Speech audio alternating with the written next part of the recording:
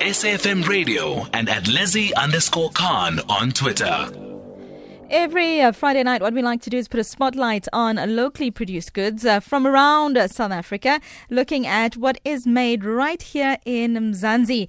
And tonight we are going to be chatting to Nonhlanhla Magubane, who is the managing director of Eyami Lifesyle. They offer a wide range of apparel and lifestyle items, which are inspired by the vibrancy and diversity of all South African cultures. Can I say Nana? Yes, please feel free to call me Nana. Nana, thank you so much for joining me this evening. Tell me a little bit about Eyami Lifesyle. How did you start it? We started in 2017, just me and my friends. Currently, there's just the two of us. We met at Gibbs MBA, and then we had this idea. We saw an opportunity where we saw a number of prints that are called African prints in the market, but we could not see something that identifies with us, as we both Zulu girls from KZN. So we said, what if we made something that relates to us as, Zulu girls from KZN? And beads were one of the things that we could think of. Yeah. So we felt like we needed to create something that item that we can wear or carry, but beads with a beads look and feel, basically.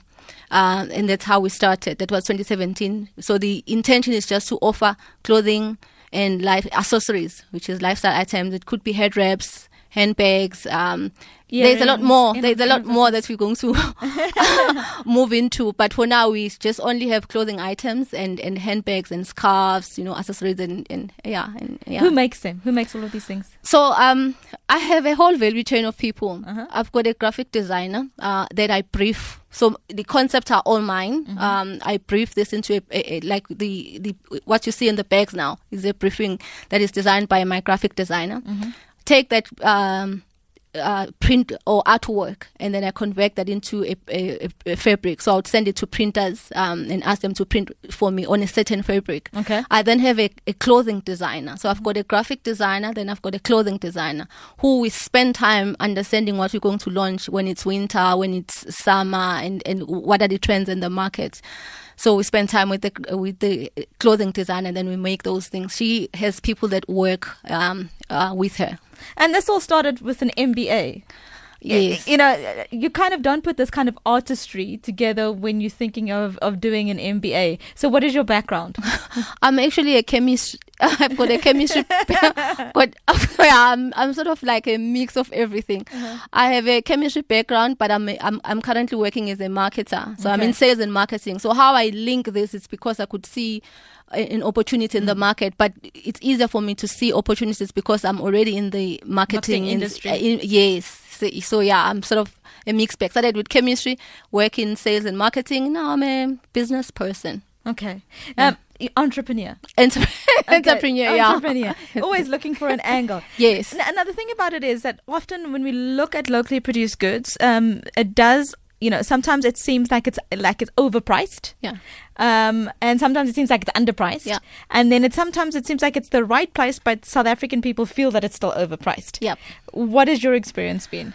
Okay, so because again I'm in the marketing space, I've been able to gauge what are pricings in the market, and I looked at my brand and what I'm offering, and I could see that it's quite different from what was in the market. So I could command a price that I felt my customers, my clear target market would be able to afford and buy. So we have a wide range in terms of our pricing right now. Our cheapest item, which is a scarf, is about 250, or head wrap, it's about 250, but we charge up to good items that are about 3,000. Again, it's what is the value. So we evaluate and see that this is what is worth to the customer based on what we're delivering. So quality. Who is your target market? Well, anyone who identifies. No. That is very broad. I know it is. So I'm very clear about my target market. Initially, I thought I was also part of the target market. I realized that I'm actually not.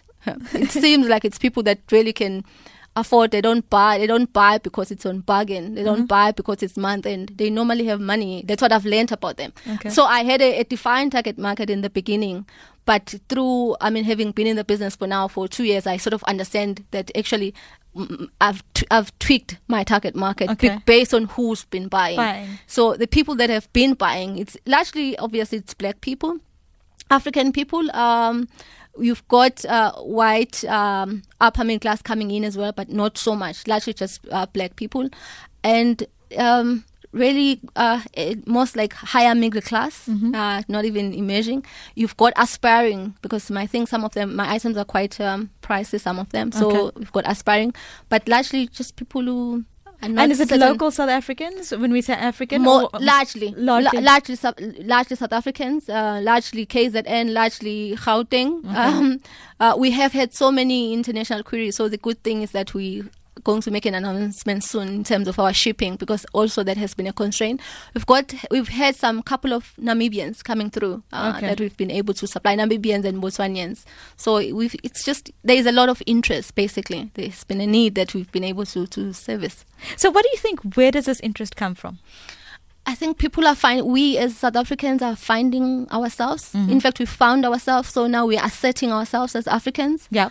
We are asserting our identity. So anything that is going to relate us to our identity and our roots, we'll grab it with open arms. So I think that's where the desire is coming from. Yes. And you're finding that people are willing to pay that amount of money because they're seeing the worth. And the value. I'm most humbled by my loyal customers that do repeat purchases. My items are not cheap, honestly. Like I said, I think sometimes I'm not even the target market, but I've got repeat orders from same customers because they see values. First, I think the thing is they're first shocked about. They see it on internet because we are largely online, and then when they get it at home, the shock and the excitement of the item, they even make sure to tell me that, look, I'm going to buy again. Those who are not going to buy again, they will tell me that I love my item so much. They take pictures and they show me how they look and they tell me about the compliments they receive. So for me, it's the most fulfilling feeling ever to know that we've created something that our customers value so much. Okay. Yeah. If people want to get in touch with you, like you said, you're mostly internet based, where's the best place to go? Okay. So we have a website, eyamilifestyle.com. We are available on Facebook and Instagram at Eyami Lifestyle. Yes. And it's Eyami, right? As in E. Yes. And then Y. Yes. Yeah. Sorry, I say it like that so that people know what to type in. Oh, yes. EYA. MI. Yes. And then lifestyle. Yes. .com. All one word. Yes, all one word. Okay. Yeah. Yes. Eyami Lifestyle. Nana, thank you so much. Really have appreciated you coming in, and all the best. Thank you so much for having me. It's a great pleasure. That is Nonhlanhla Magubane, Managing Director at Eyami Lifestyle. Go onto the website. Really, quality goods. I'm sitting and I'm looking at it now. Well made and locally produced. Let us support our local entrepreneurs.